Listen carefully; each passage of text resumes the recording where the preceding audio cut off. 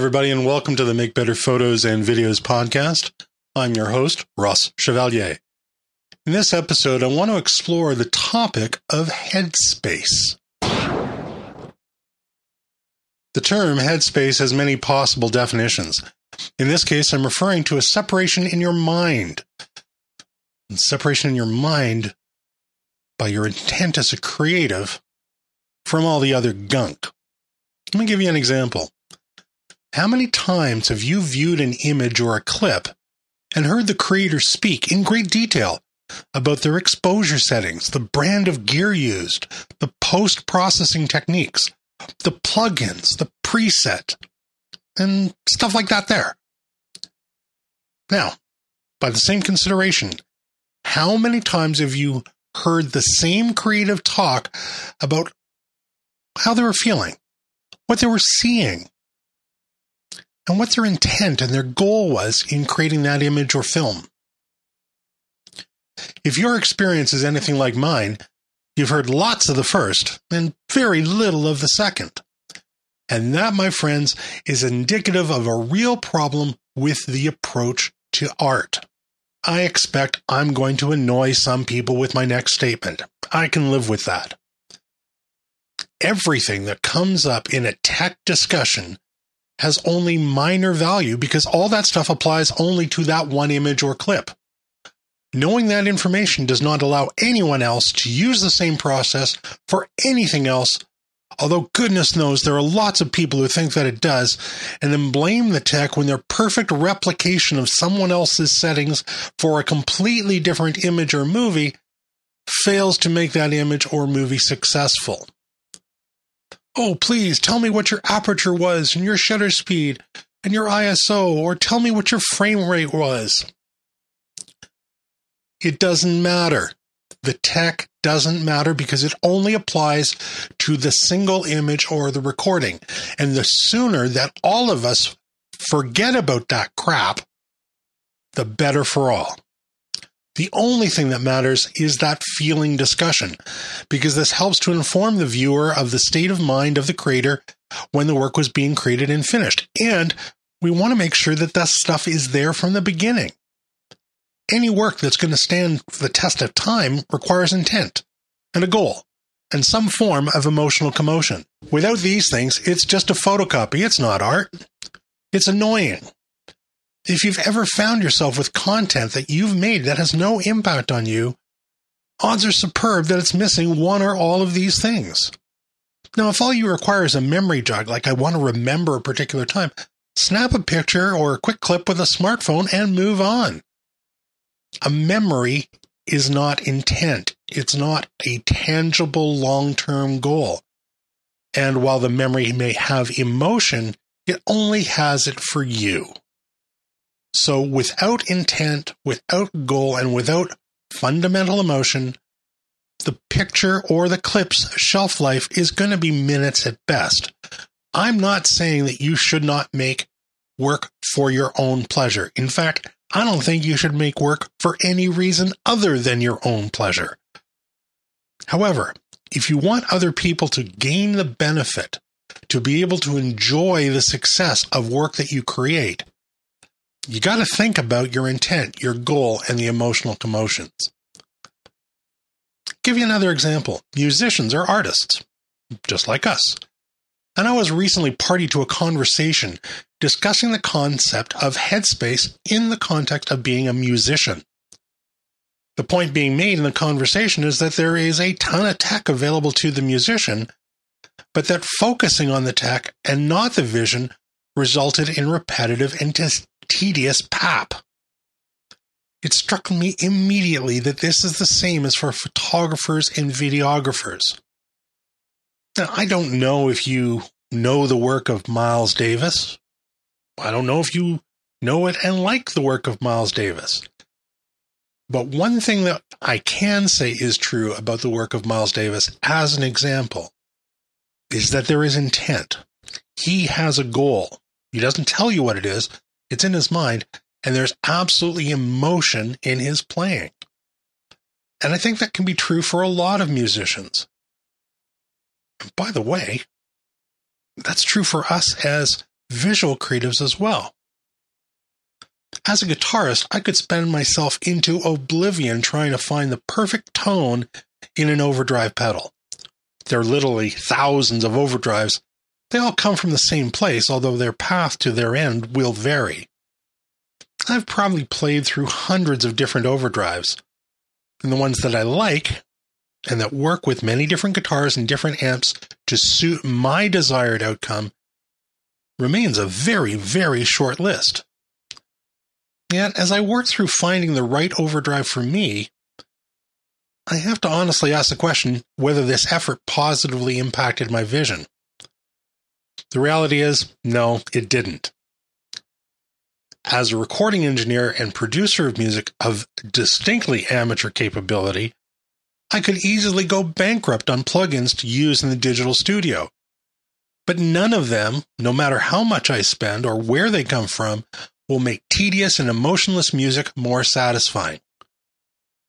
Without the creative vision, they're just notes on a page, or a waveform in a file, or a number in a MIDI sequence. They're tech. Perhaps useful tech, but the tech is only useful if it's used to enhance the vision. And the same things apply to us as visual creatives. The plugin that you use does not make a boring image not boring. Oh, I applied Color Effects Pro. Yeah, that didn't make the image better. It made it different. That might garner 2 to 3 whole seconds more attention, but it doesn't change the character of the deliverable of the image. A video that's shot without intent and emotion will be the same no matter what effects and corrections you apply. It's still going to be unmemorable. It might barely qualify for B-roll on a really good day, but it's not anything anyone's going to want to watch, including yourself, for any period of time. In addition to plugins, we also think about this in the context of gear.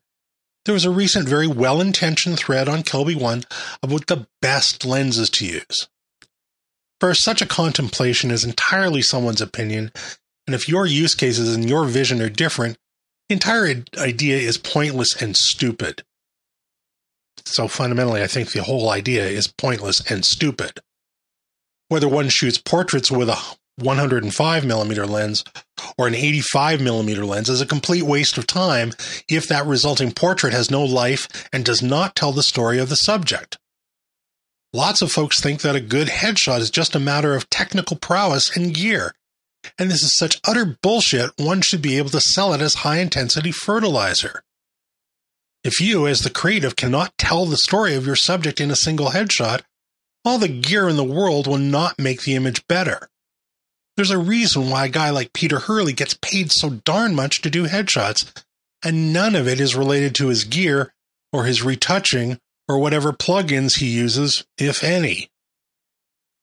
Gear is a tool, but in the long term, it's just a tool, and it will not make bad work better.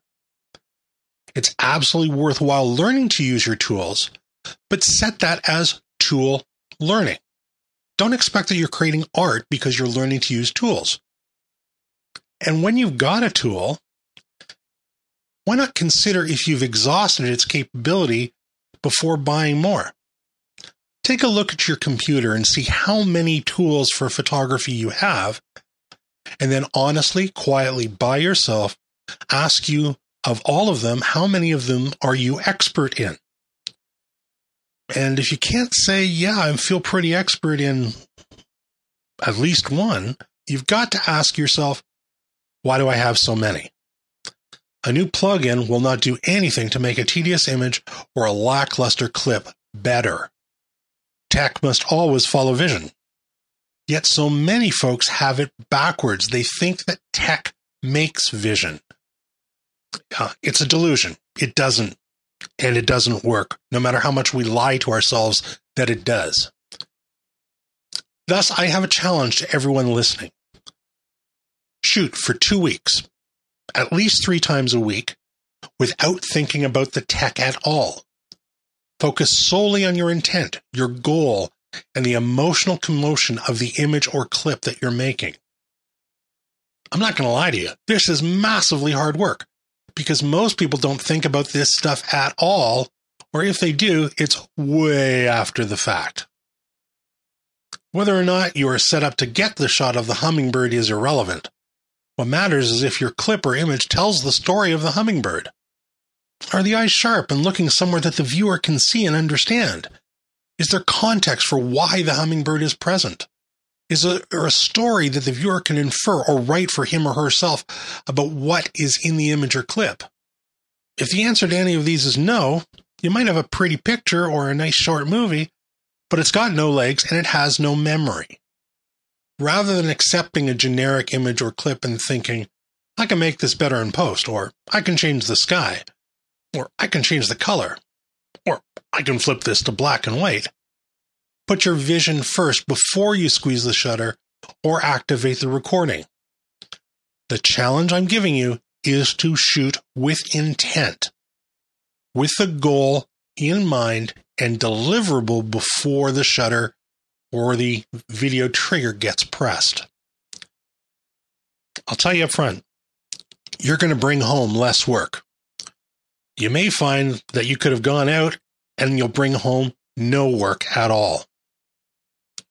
For a lot of us, that feels like failure. In fact, it's a sign of real success. It means that you are following your mental guide. You didn't see, you didn't feel, there was no emotion, so you didn't just press shutter or fire video for the sake of capturing something that is irrelevant onto a memory card that neither you nor anyone else is going to care about. Oh, you went out and you brought home nothing. That's not only okay, it demonstrates to you your commitment to the development of yourself as an artist. Do you have an idea for an article, tutorial, video, or podcast? Do you have an imaging question unrelated to this particular piece of work?